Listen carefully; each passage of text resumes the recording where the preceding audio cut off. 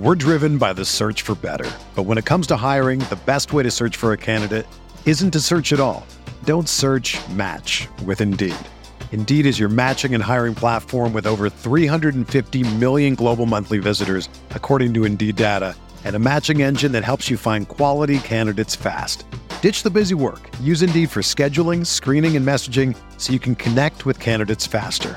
Leveraging over 140 million qualifications and preferences every day, Indeed's matching engine is constantly learning from your preferences, so the more you use Indeed, the better it gets.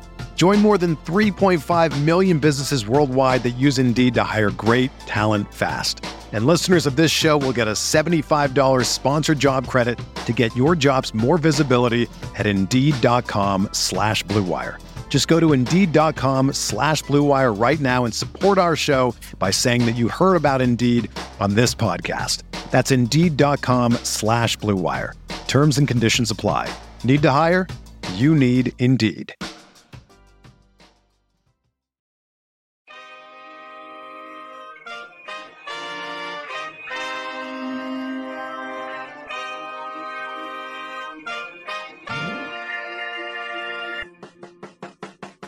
What a pass. Giddey underneath for JRE.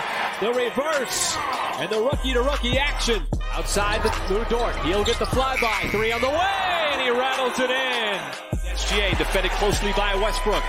Tough. Step back. Gets up the shot. Bakes it in for the lead. This is Dort. You're listening to the Uncontested. What is up, and welcome to the Uncontested Podcast. We are coming to you live Sunday, March 27th. We're part of the Blue Wire Podcast Network, the official podcast of SI Thunder, and I'm your host for the evening, Jacob Niffen. Got my guy, Justin Peabody, with me tonight. Hello, everybody. Liking that USA soccer shirt. You like that? Hey, there you go. Essentially qualified. Shout out Chelsea's very own Silva, Christian Pulisic. Knock on wood, Taylor. That's a good point. It's not done yet. Hat trick. We got Taylor Peterson along for the ride. I have my first kind of funny dad story if you guys want to hear it, or I can hold off. Yes. Go for it? Yes. Okay. So these days, as I'm sure Justin can relate, we are doing much more laundry. AKA, we're doing laundry every single morning because we go through about 3 to 4 different onesies. And that's just either peas or that's just me. That's just a new dad that Brooks either pees or throws up on. So anyways, we're doing our morning laundry this morning, or it ended up being afternoon, for like Brooks' stuff or whatever. And it gets done. So since it's a Sunday, it's when I usually do my laundry. So we're done. I do my laundry. Yeah, Matt Clarkson said Taylor is clearly new to following the U.S. men's national team, basically. So anyways, I'm doing my laundry or whatever, and I go outside and I'm like doing some chores in between, switching loads. And like I kind of smell something like, that's weird. Like that smells really strong. That reminds me of the baby detergent. So I go back inside and I, my first load's done, and I open up the cabinet and I look, and there's only one thing of the laundry detergent in there, and it was the newborn detergent. And Justin can also relate to this. The newborn detergent is like free of dyes, all that stuff, supposed to be like safe on their skin, but a very, very strong, distinct, flowery smell. So your boy is going to be going to work this week smelling like baby detergent, fresh newborn, smelling like a baby. So there you go. There you go. We've also got JD Silva along for the ride tonight, fellas. We've got a show to do. We've got some tanking to talk about. I feel like that's going to be the theme for the next few weeks. That wasn't the theme already for the previous few weeks of this show. Let's just go ahead and dive into it, gentlemen. First, let's take a week in Thunder review. They went 1-2 this week, including 1-1 against the Orlando Magic. Justin, I believe you did not have an Orlando post game. Nope. Yeah, Silva had an Orlando post game, and then I can't remember who had the other one. But I'm going to ask you guys anyways. Justin, the 2 Orlando games this week, were those the worst basketball games you've ever watched? It's very, very far up there. It was not enjoyable if I wanted to introduce somebody to the sport of basketball and I showed them a Thunder Magic game, they'd probably like flip over immediately to something more thrilling, like equestrian F1 racing. Or hey, no, F1 racing is actually good. Cool. I was trying to pick something that's boring. Sorry if you're Like a big the Oscars equestrian on right fan, but yeah, just not fun. Not fun to watch. Terrible basketball. It was ugly. It was a grind. It was like watching a mid-season meaningless G League game. Mm-hmm. It was very reminiscent of some of those games like the last month or so of last season, but they didn't do it quite as long as this season, it seems like. And then it also kind of reminds me of, we call it the Plague of Egypt season, where like Perry Jones and Kendrick Perkins were running point guard. There's a couple games in there that got rough, but I think the worst for me was the 73-point loss to the Grizzlies earlier this season. Yeah, that game was the worst awful. Basketball. But these two were up the there. Grizzlies played really good that game. That's these true. Orlando games, both teams just god awful. Hideous. And hats off to the Orlando Magic in that second game. Mo Bamba was like a plus 27. Somehow Played Cole like Anthony 20 was minutes. a positive. People are going to catch strays on this episode. Just get ready. Here's the first one. Cole Anthony is the ultimate green light on a bad team, isn't a good player guy in the league. I feel 100%. very confident saying that. That dude That's not what the very Thunder good. need. Well, that's We need a guy like that to lose these damn we games. have him. His name's Teo it was Mellon. supposed to be Teo, but he's I know. hitting him right now. And Yeah, no kidding. Teo's too afraid of the green light. The light turns green, and Teo stays at the intersection for like 5 seconds, still checking both ways to make sure all traffic is stopped before he moves forward. Whereas Cole Anthony just never takes his foot off the gas pedal. He's going through reds. Yeah, Cole, dude. Not a fan of that guy. Not a fan of that guy. Anyway, so the Thunder go 1-2. They are 9-1 in their last 10. The only one being that win against the Magic. And before the Denver game, which that is the game that Justin had the post game on, dangerously close Denver game. I don't know what the Thunder do up in Colorado against the Denver Nuggets, but they keep it close every time with the Nuggets. Nuggets come down to Oklahoma City. The Thunder win. They go up to Denver. They keep it real close. I was kind of on the edge of my seat last night. I was playing a game plus watching the Thunder Denver game with my fingers crossed that they'd miss some damn shots. While also watching Paulo Banchero and AJ Griffin play. My intention was that was more enjoyable. AJ Griffin looked good last night. Well, we can talk about that whenever we get to the tank stuff. But an interesting update from Coach Mark Daignault before the Denver game. Silva, I believe we have those comments. If you could cue them up. Definitely. First one, Shea, out tonight. We're going to have a conversation with him here in the next couple of days to just discuss the rest of the year because the game-to-game thing is not sustainable, in terms of just in, out on a nightly basis. So we're obviously running out of games here to the end of the year. We'll sit down and talk with him. And when we have an update, we'll give it to you. Giddey, we told you we'd update you, around now. So he is progressing. He's making good progress with the hip. But we're running out of time in terms of a ramp up. So he will be done for the year because by the time we do a return to play with him and get him game ready, we're going to run out of games. And we're just not going to be able to do that at this point. So he won't play again, but is making good progress and doing a nice job. Last one is Robinson Earl. He's getting close. So we are expecting him to play at some point. He's done a really, really good job. It's obviously been a longer rehab for him. He's done a return to play and pretty close to the finish line on that. So we would expect to have him at some point here. All right. So update on 3 Thunder players. Taylor, I'm going to start with you first. With the first news, well, I guess the second news that they dropped, the Josh Giddey information. Taylor, does it surprise you at all that they've officially announced they're shutting down Giddey for the rest of the season? Not at all. On multiple fronts. I think a lot of like outside media, outside NBA fans or whatever, who just like to get angry to be angry. Oh my gosh, the Thunder are tanking. They got to be stopped. Like, this is a legitimate injury, something that's been bothering Josh for a while. And obviously in a season like this season, it's kind of reminiscent of a segment you had on one of your post games not too long ago, Jacob. And the position the Thunder find themselves in this season, even if they weren't quote unquote tanking, it just doesn't make sense to bring a player like that back and risk an injury that could, make them have to sit out long term into next season. You want them 100% to start the next season. So that doesn't surprise me at all. Also, Nick brought up a good point in our Slack.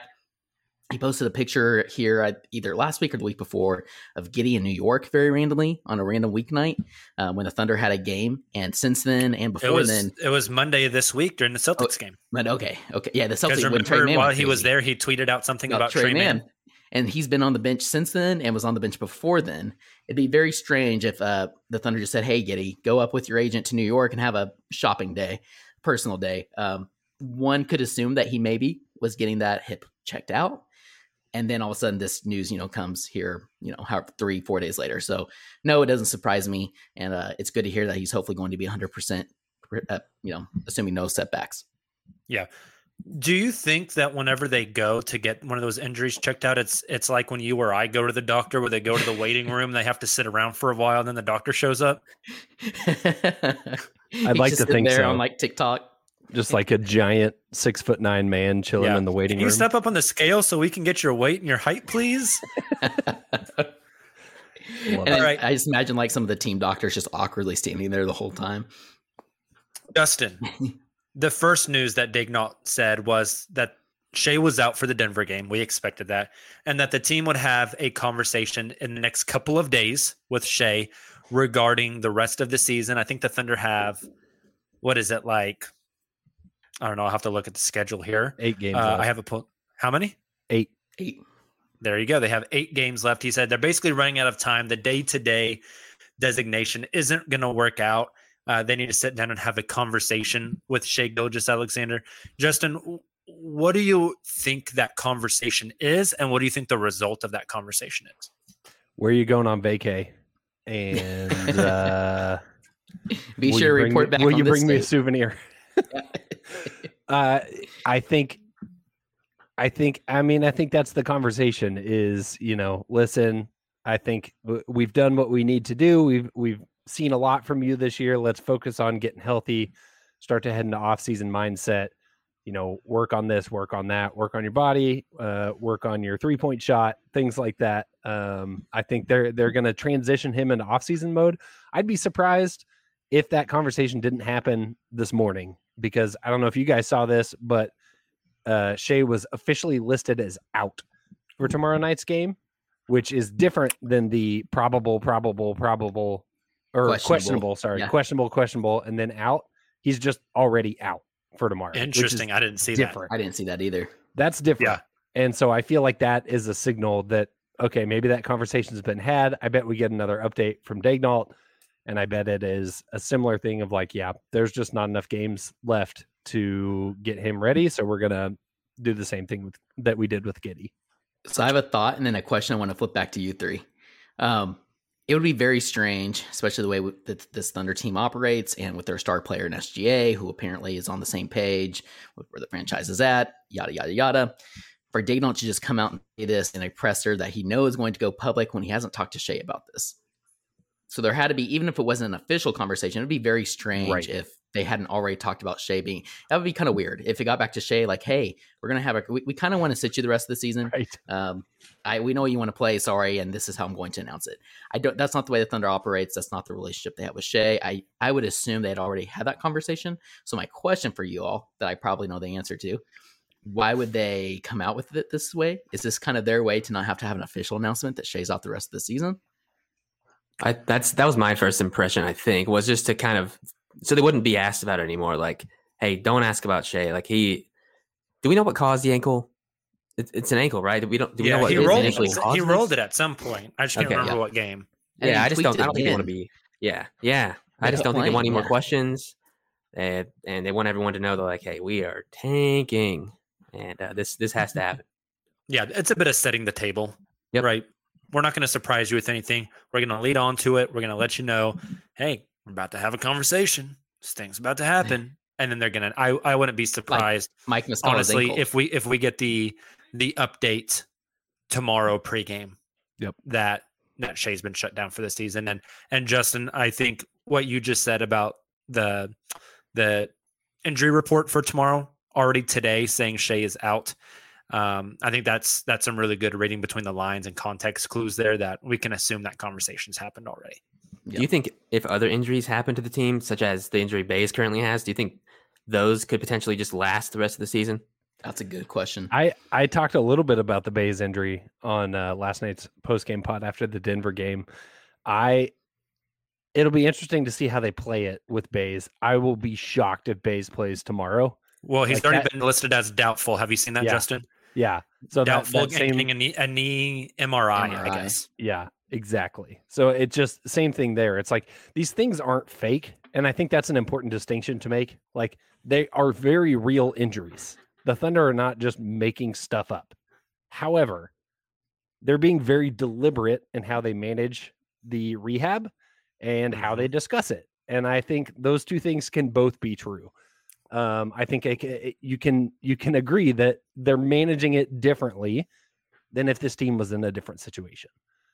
With 8 games to go, the 7 or 6 seed, this is a different conversation entirely. 100%. Yeah, absolutely. But so especially with like the Bays knee, Justin, like what is the point in bringing him back in the last 8 games? Let's say it's a strain. There's nothing torn. Everything is fine, but it's just a little bit of discomfort. What's the point? You're not going to learn anything from him that you haven't already learned. Yep. It's only 8 games. Yep. You want to get an extended look at some of these other guys anyways, because you're going to have to make some roster decisions this summer. Yep. Like, it is a real injury, but there is literally 0 point in bringing him back in the final 8 games. Mm-hmm. Agreed. It just wouldn't make any sense at all. Gun to my head right now, which would be very dark, but also probably get us good views on the YouTube. So, yikes. Gun to my head right now, does Bays play another game this season? I'm saying no. I think I agree. I wouldn't be shocked. They can be as cautious as they want. Yeah, especially with that third tidbit of news, which thrown is in there at the end. Silva, you're the third co-host tonight, so you get the third bit of news. Daignault said Jeremiah Robinson Earl is progressing well from that. I believe it was a toe fracture, a metatarsal fracture, which is, I feel so official saying the word metatarsal. It's a cool word. Ooh. They said he will. They do expect him to play. Same song, different verse, Silva. What is the point in bring? I mean, we all assume he's not going to play tomorrow in Portland. So then you are looking at the next game. I think that's a home game against Atlanta on Wednesday. That would be 7 games left. What are you going to learn? What's the point in bringing Jeremiah Robinson Earl back for 7 or less games at the end of the season in the middle of a very clearly deliberate tank? I have 2 points. Point number 1, and this is, I just have to admit this to all 3 of you. I kind of forgot about JRE just in general. Yeah, forgot that about is it. I was like, very oh, Jeremiah. We have that guy. We have that guy. Point number 2, I think if our assumption's correct that Bays doesn't play anymore, I think it would make more sense if JRE came in. I don't think his impact is going to, dramatically change the outcome of a game or anything like that. So maybe he can soak up the minutes Bays would have been playing. But I don't think there's too much of a benefit in general for bringing JRE back. Like, I don't know. I don't think you're going to learn anything else that you haven't seen. He played a lot this season. Especially, I don't know what you see from JRE without having our best players there, because JRE is a complimentary guy. I don't know what you want to see out of him playing next to Teo and Poku. Like, I don't know what you would get from that. Let me ask you guys this, and this is absolutely pure speculation. I'm just spitballing, seeing what sticks to the wall. I know where you're going. I just told you guys they've got to make some roster decisions this summer. You're bringing in some rookies. Is JRE a guy they need to take a look at to see if he's going to be on this roster next year? Or is it a little showcasing time for Mr. JRE? Wow, that's a good point. Attach him to something at the kind draft. of really in. Yeah. I forget what kind of contract he is on. I didn't think about that until it's not very much because he was a late first, but that's a good point that I hadn't really thought of, Jacob. As soon as you kind of alluded to it or kind of started going down that path, that's how you were going. Very fair point. I agree with Silva. I think the only other thing I was going to add is like you're not really going to learn anything more about him. To your question, Jacob, it's more so just like they were disappointed he didn't get as many reps as he did. They were very diligent, and he was very diligent in his rehab. They took it slow, and he is already 100%. So let's throw him back out there if there's no further risk for further injury, and just get him more reps. Yeah, his cap. But I like your But I like your his your contract thoughts. his contract is interesting. He made $2 million this year. He will make $2 million next season. The following season, he makes $1.9 million, and it is a non-guarantee.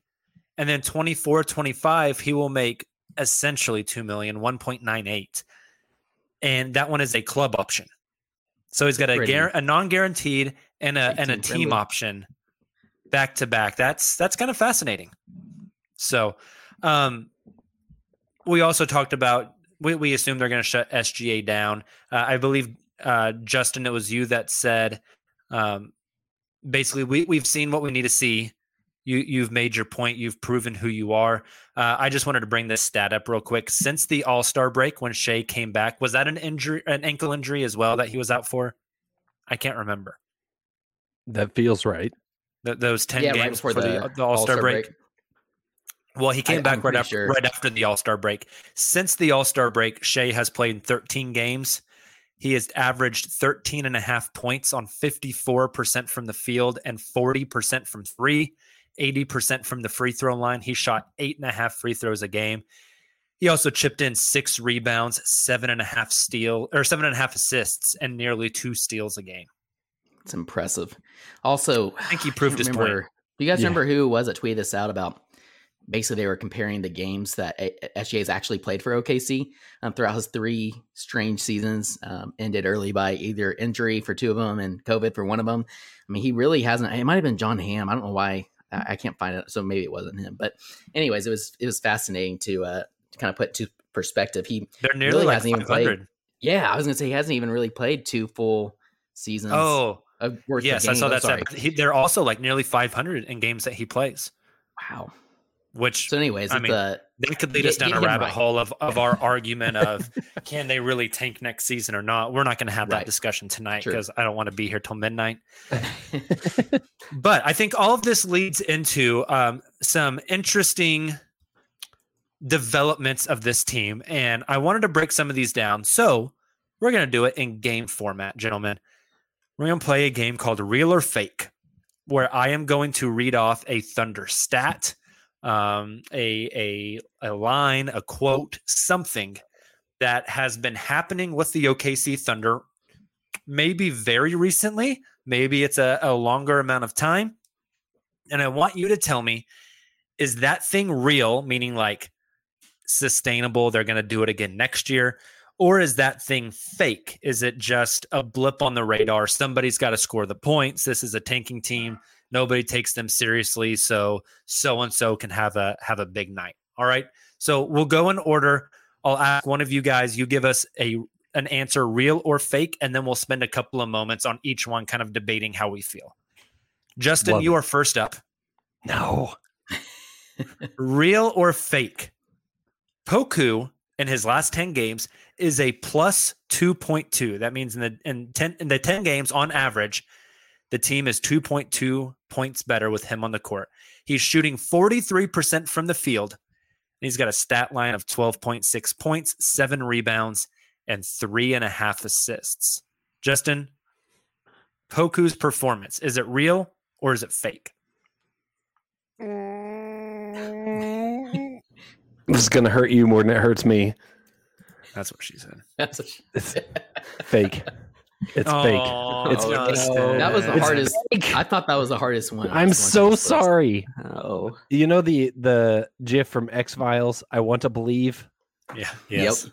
I want to believe. I want to believe this is real. I want to believe. Tell us how Poku- fake is it? Is it like McDonald's McChicken nugget fake? Or is it like someone's got a Louis bag and it's a knockoff, but I can't tell the difference, and most people couldn't tell the difference fake? Oh, that's good. See, yeah, it's so hard. Level of detail.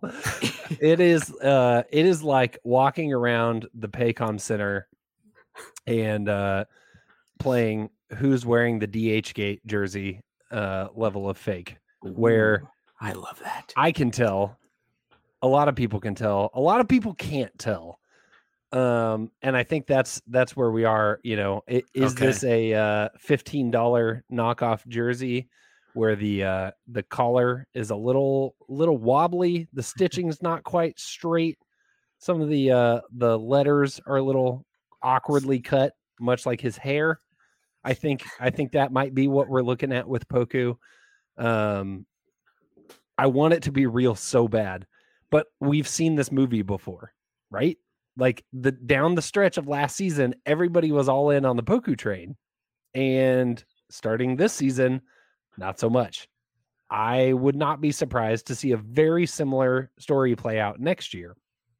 That said, the reasons why it may not turn out exactly the same, we probably get Poku in Summer League this year. True. I say that now. I thought that last year. Who knows? A lot can happen, but I bet we get Poku in Summer League.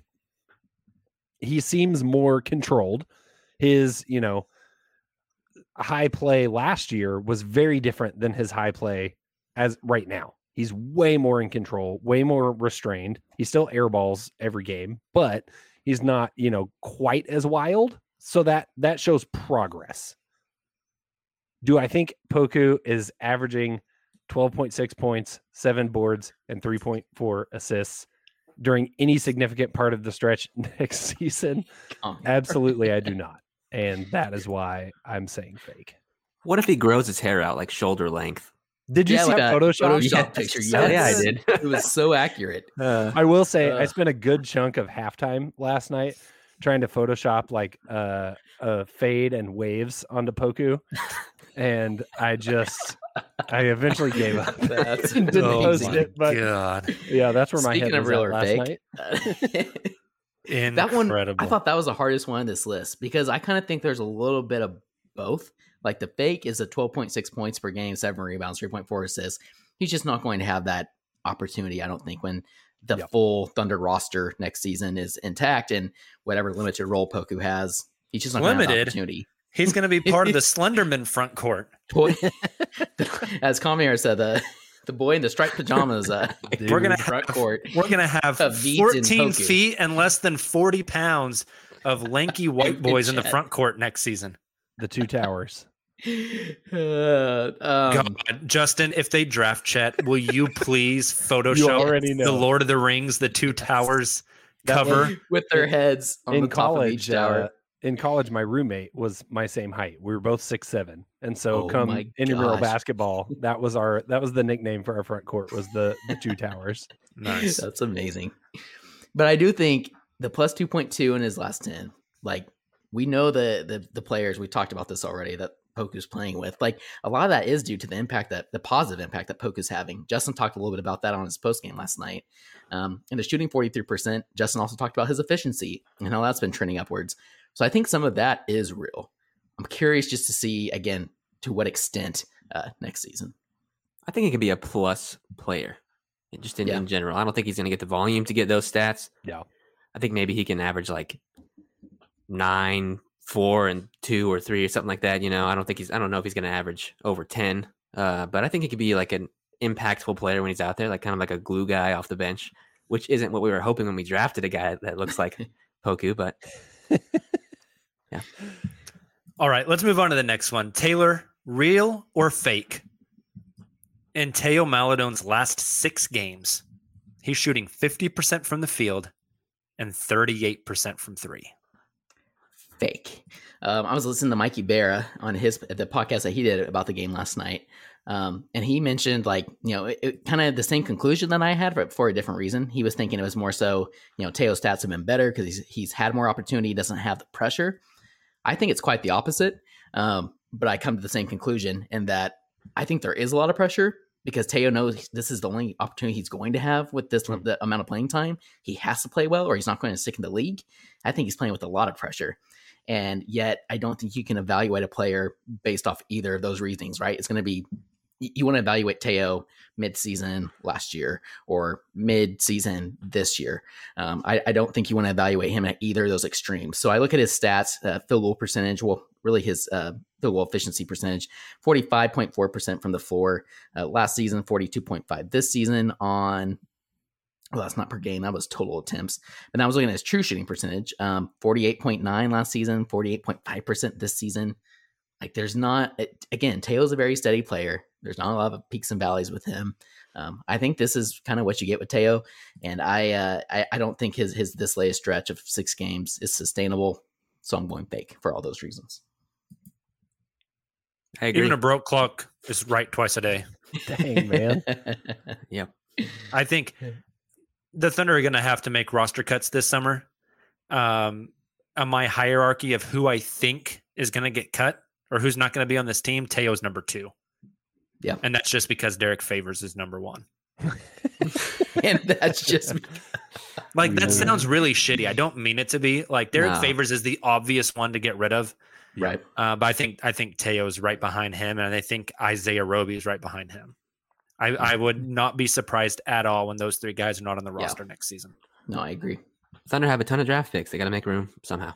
Exactly. Yep. All right, next one. Silva, this one's for you. Ooh. Real or fake?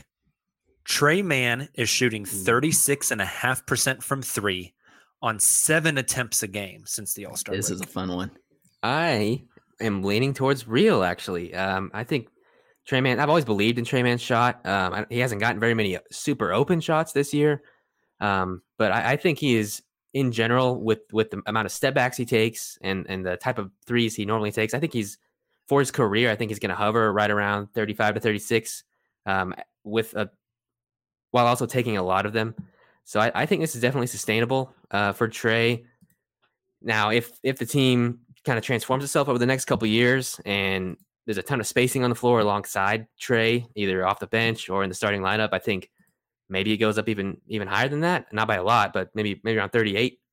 Kind of like where Shea has been on average. But I believe it. I believe in Trey Mann in general as a scorer, and I think that percentage is real. Listen, my man's pumped his SoundCloud on national television on draft night. He has never been afraid to shoot his shot. And once he got his opportunity in the NBA, it's been no different. I think he's a hooper, as the youths say. He's a bucket getter, and I think it's just a bucket. Real. I just put the getter on the end. Just a bucket getter, like his takeout food. That was so good. The dads. You a bucket. I think that 7 attempts is sustainable too, even next season.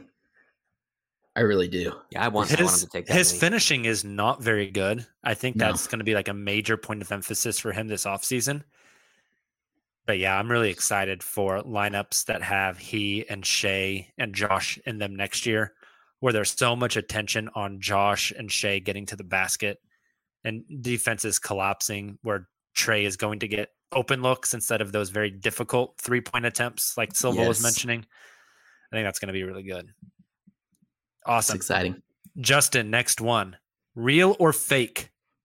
Shea Gilgeous-Alexander being a minus 8.1 per game on average since the All-Star break.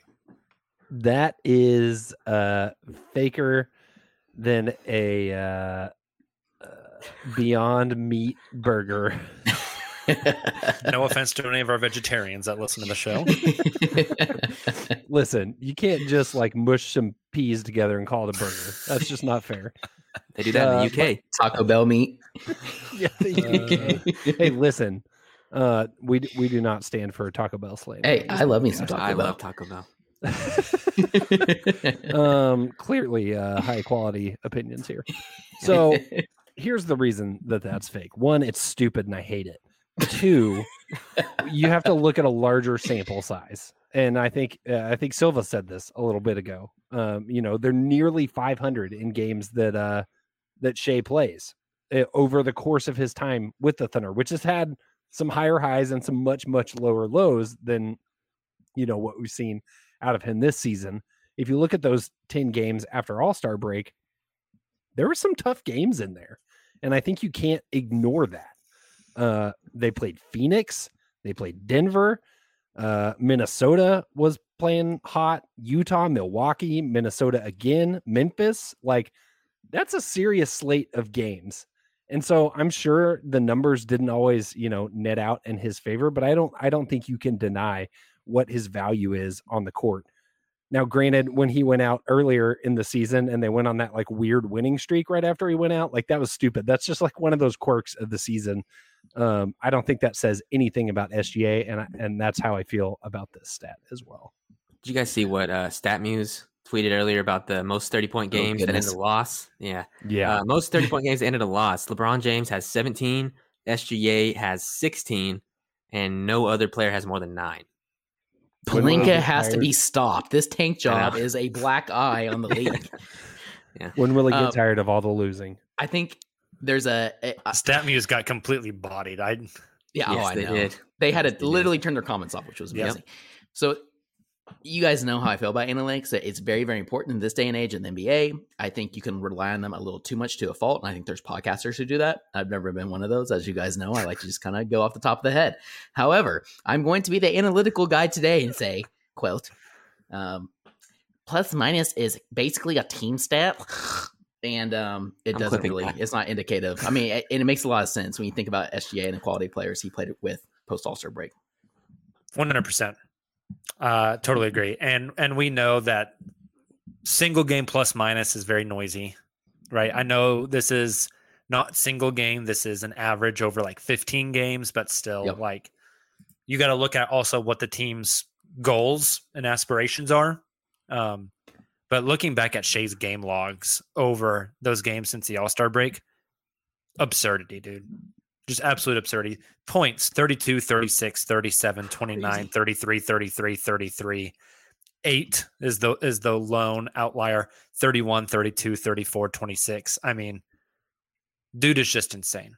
Absolutely, absolutely insane. All right, Taylor, you get the next real or fake.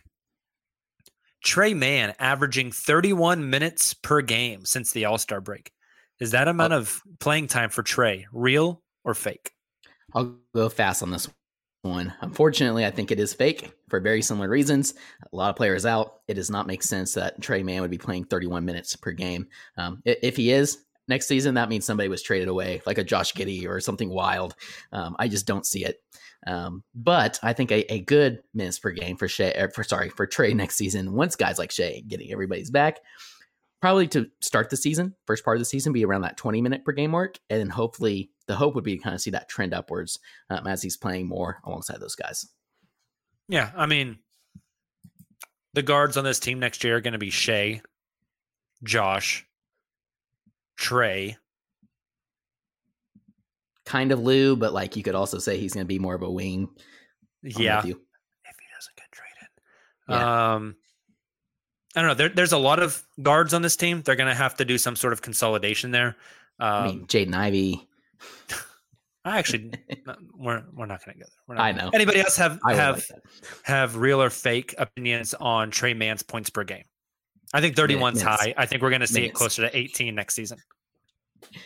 You said I wish points, 31 points per game, right? Oh, points. I'm sorry. Minutes.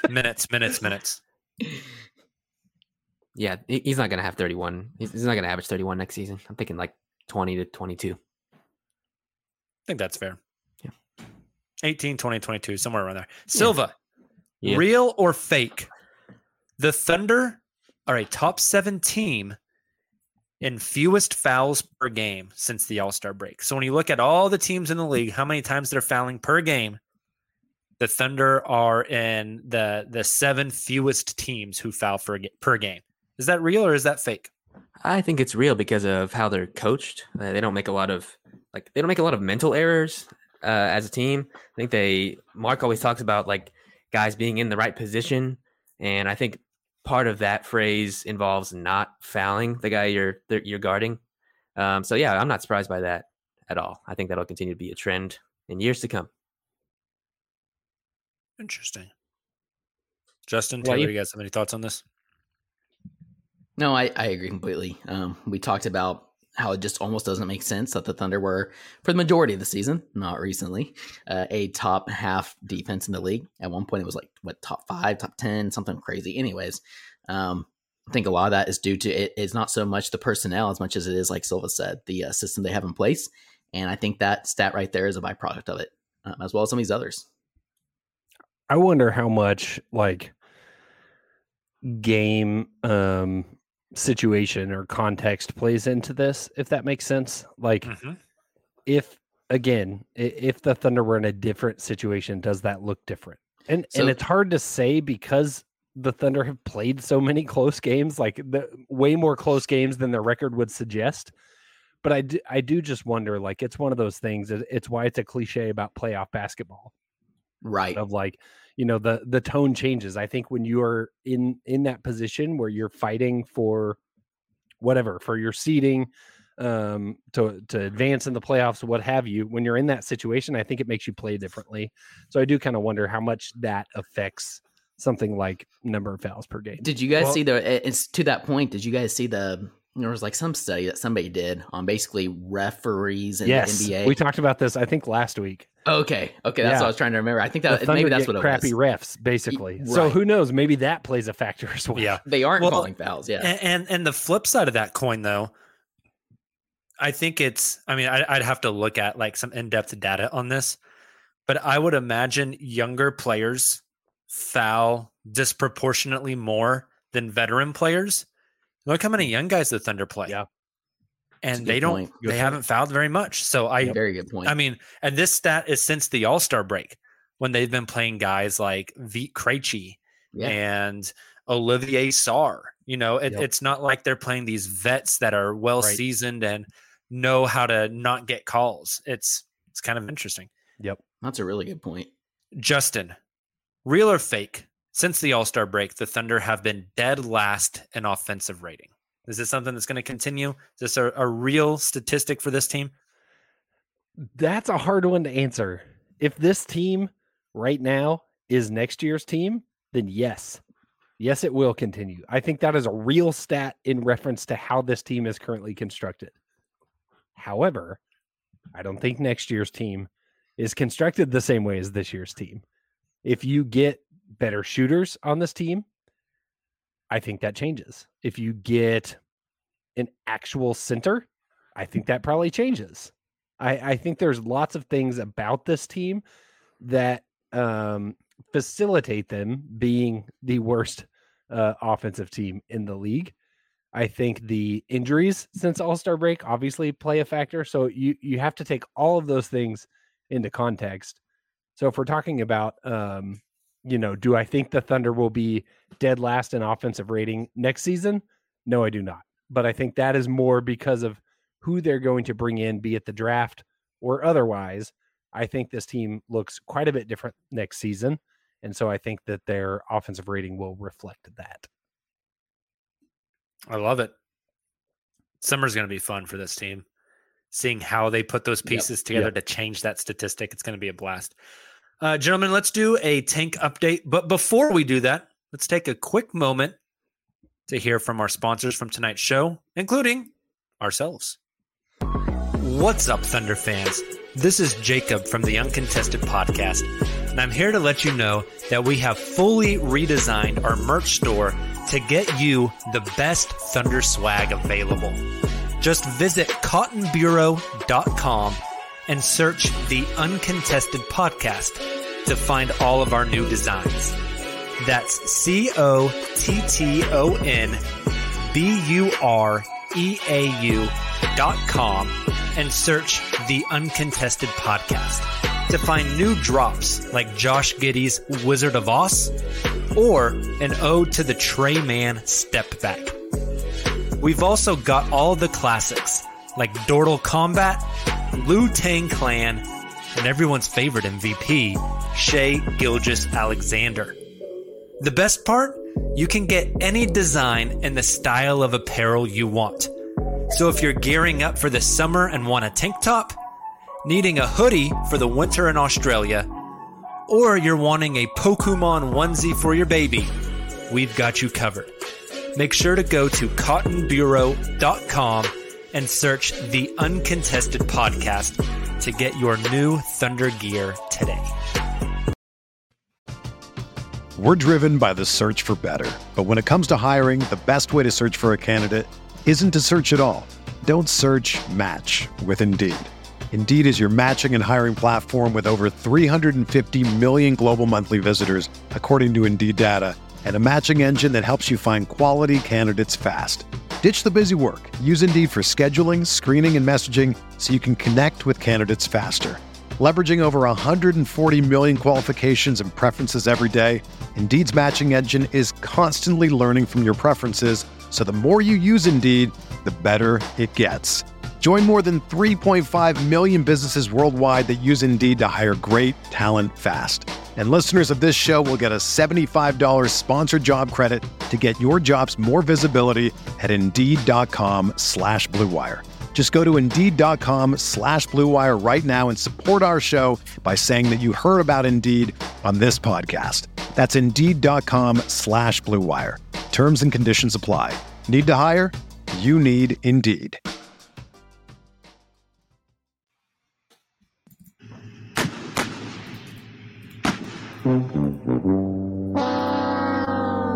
Loser! You're a loser! And that means that the number one pick in the NBA draft goes to...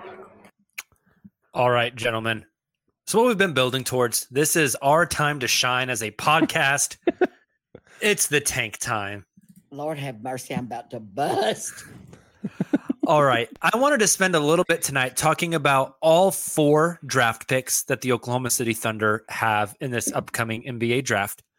And I want to talk about them in reverse order because I think they're pretty easy to talk about, those last 3, and it's the top one that is the real point of contention. So the Thunder own their own second rounder, and we can assume that that pick is going to be either pick 33 or 34 because the second round has nothing to do with the lottery.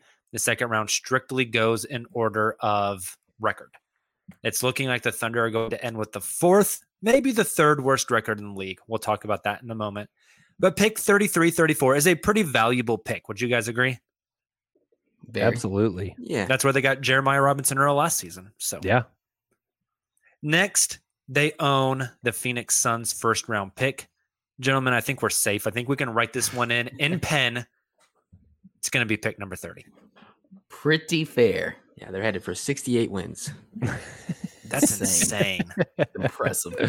That's nuts. They've been so good. They Flirting beat with Philly like the tonight. Warriors of how many years ago? They've been. If I made you guys guess right now, Phoenix or the Field for the title, what are you taking? I've been Phoenix all season, I think.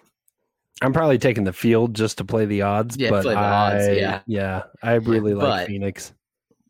Yeah, I hope they win it. I'll I be really rooting do. for Phoenix. Absolutely. Can I just I pulled this up because I was curious, really quick, a history of pick 30 in the NBA draft. Ooh, yeah. Because it's kind of fun, especially Yeah. recent history.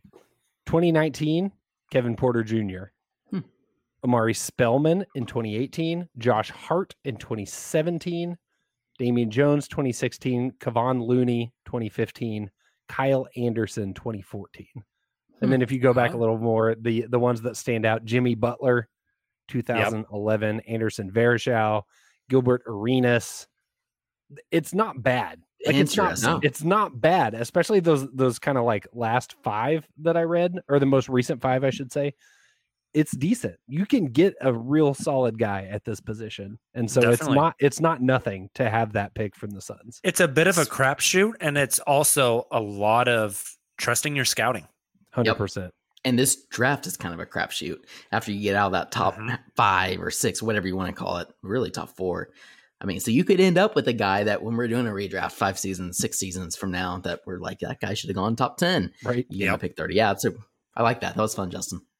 All right. The next pick the Thunder own is the Los Angeles Clippers pick.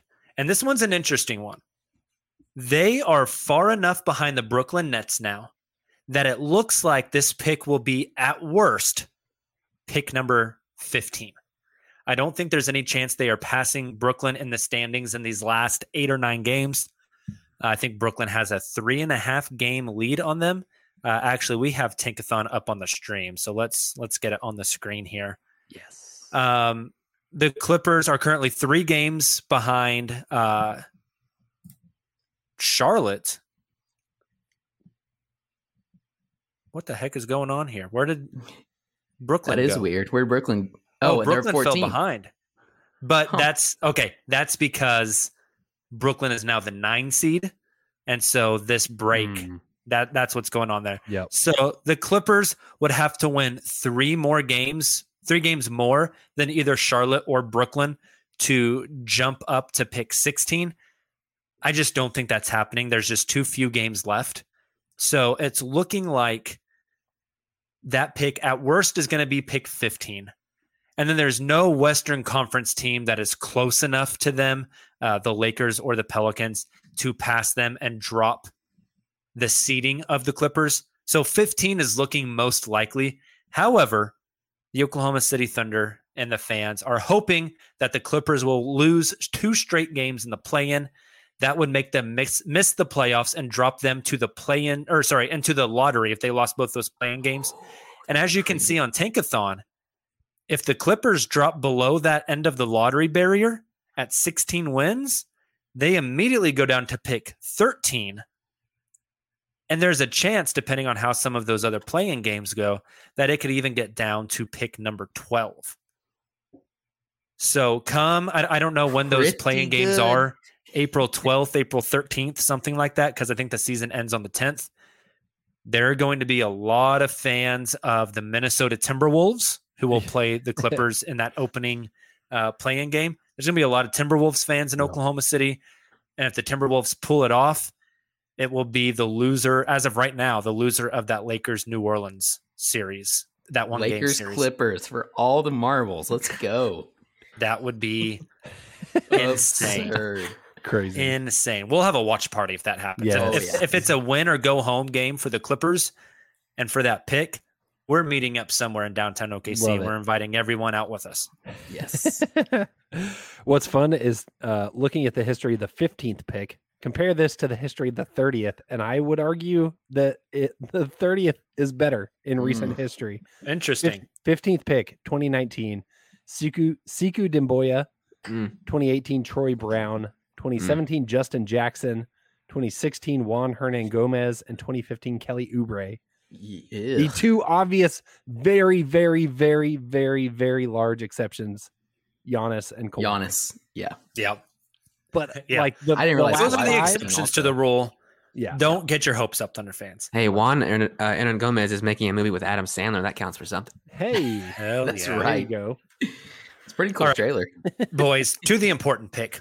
The Oklahoma City Thunder's pick is currently the 4th best lottery odds. I've said that sentence so many damn times, I've lost track. It's kind of insane. They've been in that position virtually all season. Here's the thing, though.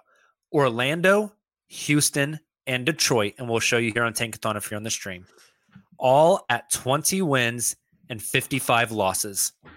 The Thunder, only 21 wins. Now, the Thunder have played 1 less game than those other 3. The Thunder will match them as far as total games played after they play in Portland tomorrow night. Should the Thunder lose in Portland, which is going to be a task because the Portland Trailblazers are playing guys that I have never heard of before. They're just picking up random dudes off the side of the street at this point. If the Thunder can somehow lose to the Portland Trailblazers, they will be at 21 and 54 and only 1 game behind Detroit, Orlando, and Houston, who are all tied. So, my question for you all, first one, which position will the Thunder end the season in? Will they have the best lottery odds, 2nd best, 3rd best, 4th best? I don't think there's any chance they slide to 5th at this point. They are too far ahead of the Indiana Pacers. Where do you guys see them landing at? Sticking to my guns and saying 4. Yeah, I tend to agree, but I hate it. Yep. I think there's a chance they can slide up. I just don't trust the other teams. It's less about what I think OKC will do and more about Detroit, Orlando, and Houston. Well, Justin, and to that point, the Orlando Magic had the Sacramento Kings beat Saturday night. Back to my Cole Anthony slander. They're up 2 with 15 seconds left, and Cole Anthony gets ripped in the backcourt and gives up a layup to tie the game, and then Orlando loses in overtime.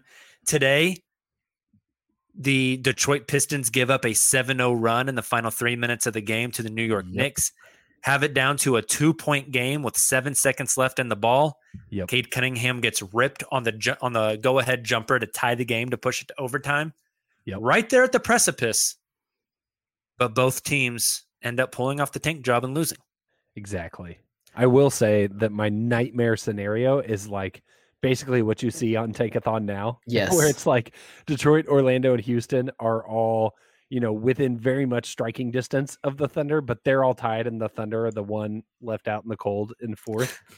That would just make me so mad. For that, 538 has updated their NBA projections. And when you sort it by record, they have the Rockets, Magic, and Pistons all tied at 22 and 60 at the end of the season. The Thunder at 23 and 59. I would die. Ugh, I would be so angry. I would be so angry. Silva, I don't think we got your prediction. Damn it. They're getting the third. Yes. Someone has to say it. Damn it. Someone. I am super worried. I wish they did not play Portland twice. I know. Portland, I think, is just as bad as any of these teams ahead of OKC in their reverse standings. Yep. And I was thinking the same thing. Your best hope is to split the Portland series. Agreed. Yep. Yeah. And then lose out. Lose to Detroit. And then lose out. Yeah. So my next question for you guys. If they were to jump one of these teams and get to the top 3 odds, which team do you think it is that they jump? Now, I'll give you those teams' schedules real quick because we can burn through them really fast because there's so few games left. The Pistons, they have the Nets, the Sixers twice, the Thunder, the Mavericks, the Bucks, and the Pacers left. Dang. Okay? I think the Pacers game is winnable for them. Yeah. The Thunder game is obviously winnable for them. Those other ones are difficult. Yep. The Brooklyn game is in Brooklyn. 76ers twice, Mavs and Bucks. Ooh. When we look at Orlando's schedule, they have the Cavaliers, who are fighting for their playoff lives, the Wizards, who haven't been great, the Raptors, the Knicks, the Cavs again, the Hornets, and the Heat. So Still maybe tough. 2 winnables there in the Wizards and the Knicks. Now, this one is interesting. This one is interesting. The Houston Rockets, who have won 3 out of their last 4, their remaining schedule: Spurs, Kings, Wolves, Nets, Raptors, Hawks. They could easily win like 3 or 4 of those. Those next 3 games, Spurs, Kings. They'll have to tank hard. I've never said anything bad about Şengün. Start Şengün. Get him the ball. I maybe think Detroit is the best chance for OKC to jump because they still have one head-to-head matchup left, which will come next Friday, April Fool's night. Yep. That's a good point. But I might kind of take the Houston Rockets. Yep. Agreed. If Houston can beat the Sacramento Kings, who also want to tank and drop below the Indiana Pacers. Yep. Yeah. I was going to say the same thing. Like, before you gave me those schedules, I would have said Detroit based off their last 2 games where they had been super close, super competitive. A couple of things go right, and they win one of those last 2 games. But with that schedule, I'm with you, Jacob. Ooh. I have a dream scenario. I have a dream scenario I'm working on where one of those teams in the top 4 of the East that are all separated by a half game want to finagle the standings somehow and kind of fix their matchup, and they just rest everyone against one of these teams in the last game of the season. That's what I want. Sounds familiar. Hits too close to home, Silva. I know. Dude, I'm telling you. The Daniel Oturu special. Yeah. That season finale game against the Clippers kind of scares the hell out of me. Don't. Yep. Deja vu. Yeah. All right, gentlemen. So we've kind of broken down where we think the Thunder is going to land, what picks they're going to have. We got Tankathon pulled up. Let's do a sim. And then after we do the sim, let's fuck out like the first 7 picks. You guys game? Even this stresses me out because I know we're only doing it once. One spin. One spin to rule them all. Here we go. This spin puts Oklahoma City at pick number 5. They just flip-flop with Indiana. Indiana. So let's go ahead and mock it out. Detroit with the number 1 overall pick. Who do they take? Shaden Sharp. Done. Boom. I think they probably take. I think it's pretty clear they take Chet, right? Chet. Yep. Yeah. Agreed. Houston at pick number 2 is an interesting one. Who does Houston take? It is, and I kind of think they take Paulo. Me too. I kind of think so as well. Yeah. He is a Houston Rocket. Yes. Okay, they were let's made for each other. let's send Paulo Banchero to Houston. Orlando is at pick 3. Who are they Houston taking? strip clubs would have their next James Harden, and it would just be perfect. Who's Orlando taking at 3? Is this one pretty clearly Jabari Smith Jr.? Jabari, yes. Can I throw a wild card in? Yeah. Could Orlando be the crazy team in the top 3 that breaks the mold and takes Shaden Sharp? Yes. That's a good one too. Mm-hmm. Look at Or how many Jaden big Ivey. wings they have. Or that's it could be Jaden as well. Also, I mean, the amount of big they have, if Jonathan Isaac ever plays basketball again, they have Franz Wagner, they have Chuma Okeke. Like, they have all these big wings. Maybe they don't go Jaden. Maybe they go fit and they try to get a guard. Kind of an explosive, smaller wing / guard. So who are we going with Orlando then? I feel like Jabari, like best player available at that point. I think it's I kind of think so probably too. Jabari. Okay, I do then like let's send Jaden Jabari Ivey to Orlando. Who does Indiana take? I think they take Ivy if he's on the board. Agreed. Mm-hmm. Him and Halliburton. Isn't Purdue fun. in Indiana? Yeah. Yes, it is. Oh, that's a good point. Too much sense. Makes There we sense. go. Okay, so the top 4 off the board are gone. The Thunder are sitting there at pick number 5. This is where it gets fun because I think we're looking at potentially Shaden Sharp, AJ Griffin. Matherin. Yeah, and I think Matherin's a Presti guy. I've been Right. thinking about that. I feel pretty good. To take Sharp. I feel pretty good about Sharp here. I would want them to take Sharp. I would feel I feel like they'll take somebody off the wall like Matherin here. Yeah. But I'll say Sharp Murray for the sake here. of this exercise. If Oh they my took gosh. Keegan Murray here, my stream on draft night will cut out and you guys will never see me again because I'll be dead. I will be You're a screaming corpse. in the background. Sharp is the I don't highest think ceiling Presti would pick do there, that. right? Do what? I think that's not even close. Yeah, high Sharp ceilings. Sharp has the highest ceiling out of the guys there, yeah, and that's I'm a with lot. you. Yeah. All right. I think we collectively want Sharp. Nobody knows what Presti will do. I have not watched a minute of this guy play basketball, to be honest. Yeah, But I don't love think a him lot and of I people need have. him. Yep, I love him. I need him. But he's also my favorite basketball player. Already to ever ordered his basketball. jersey. All right, gentlemen, let's finish up the night with a trip around the association. I don't even know where you're sitting at.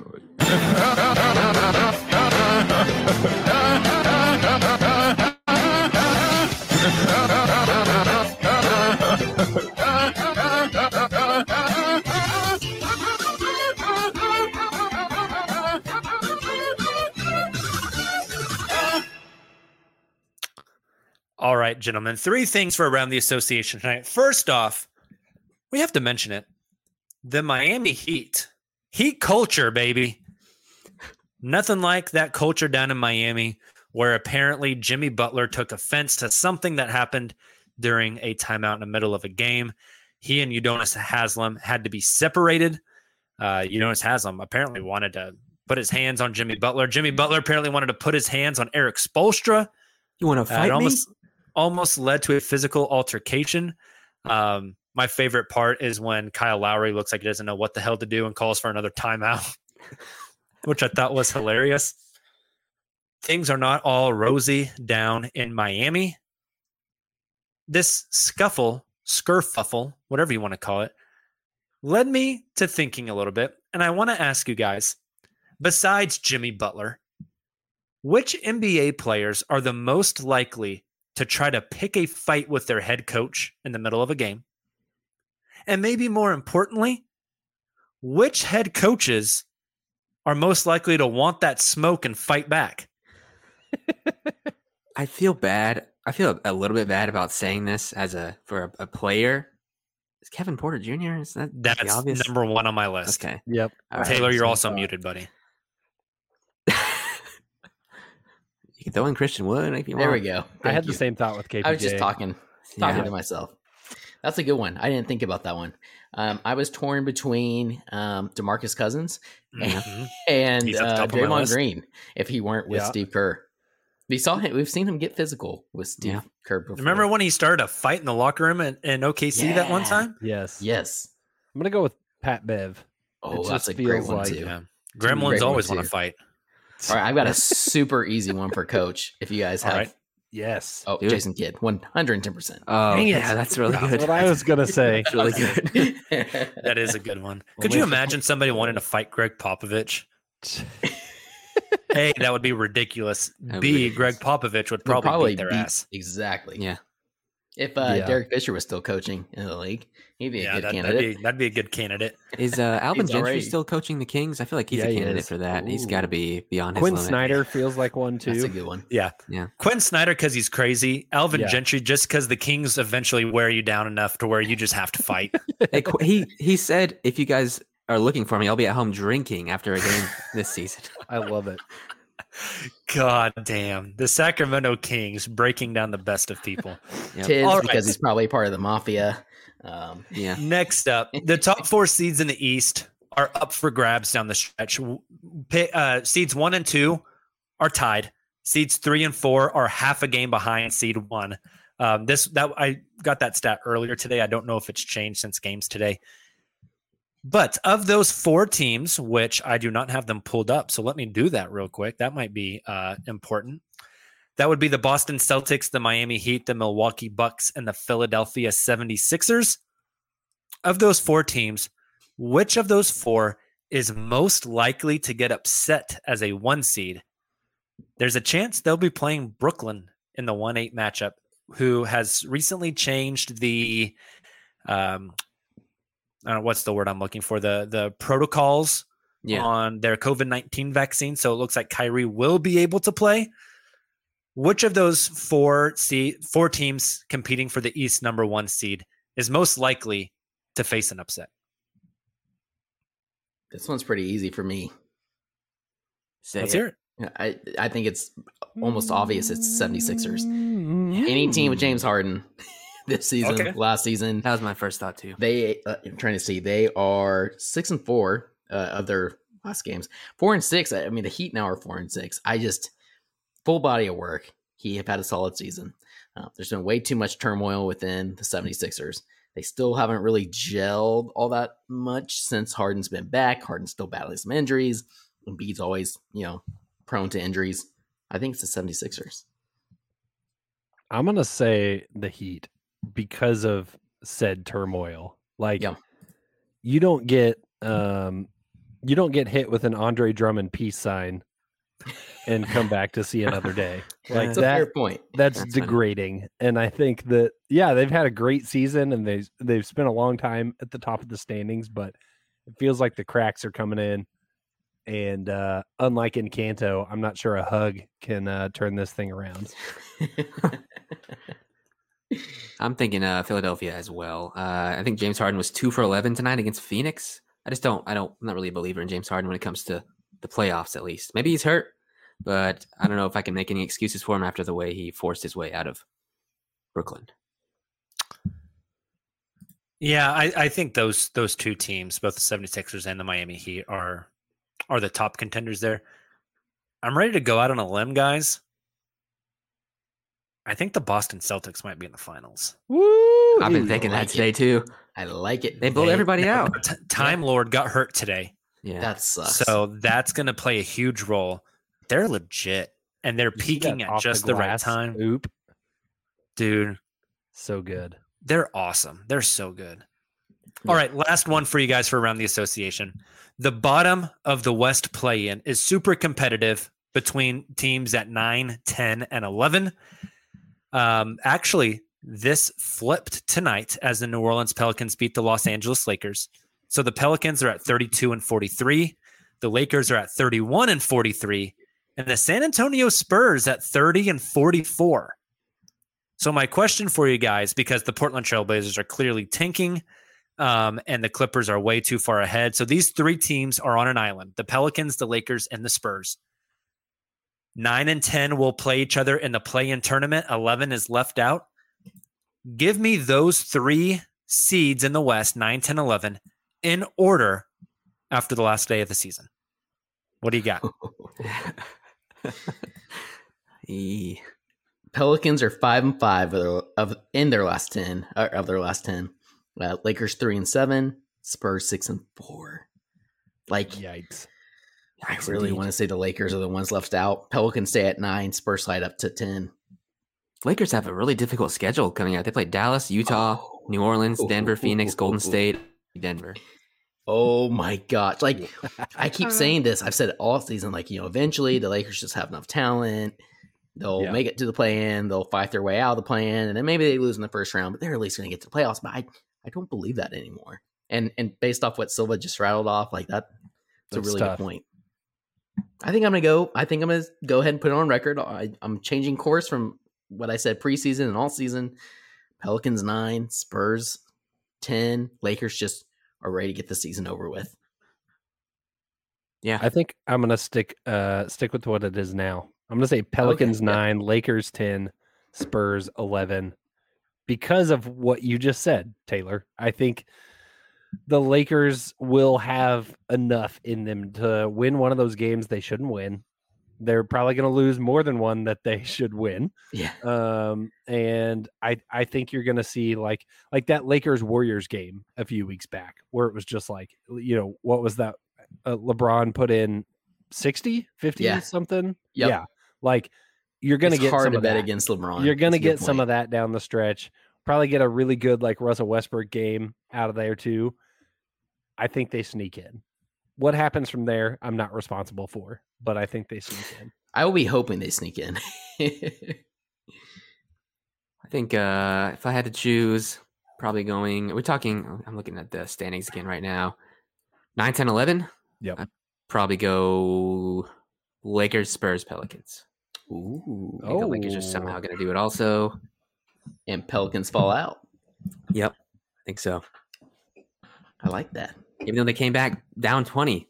The Lakers were leading by 20 at half, and they somehow came back to beat the Lakers. But is the only matchup between these three that last Lakers-Pelicans game?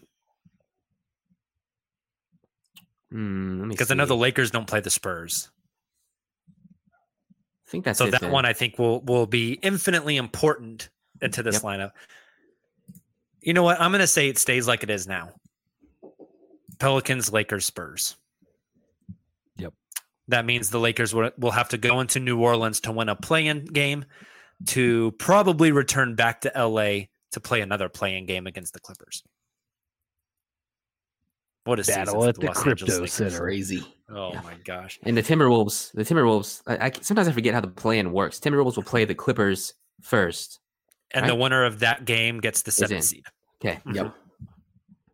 Cool. Timberwolves been good, man. All right. They have. Gentlemen, anything else tonight before we log off of here? What's the week ahead look like again? I'm trying to remember. Portland, Atlanta. Yep. Detroit. Yep. Detroit on Friday. Oh, okay. Detroit on April Fool's Day. I don't know how I feel about that. Some weird energy. There. Good point. Gonna be a good one. Battle of the Tanks on April Fools. Yeah. All right. Well, Silva. There we go.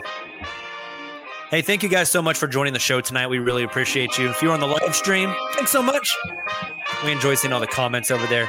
And if you are listening to this on your podcast platform of choice, please make sure to subscribe, drop that 5-star rating. It would mean a ton to us. Check out cottonbureau.com to get your Thunder-themed uncontested shirt.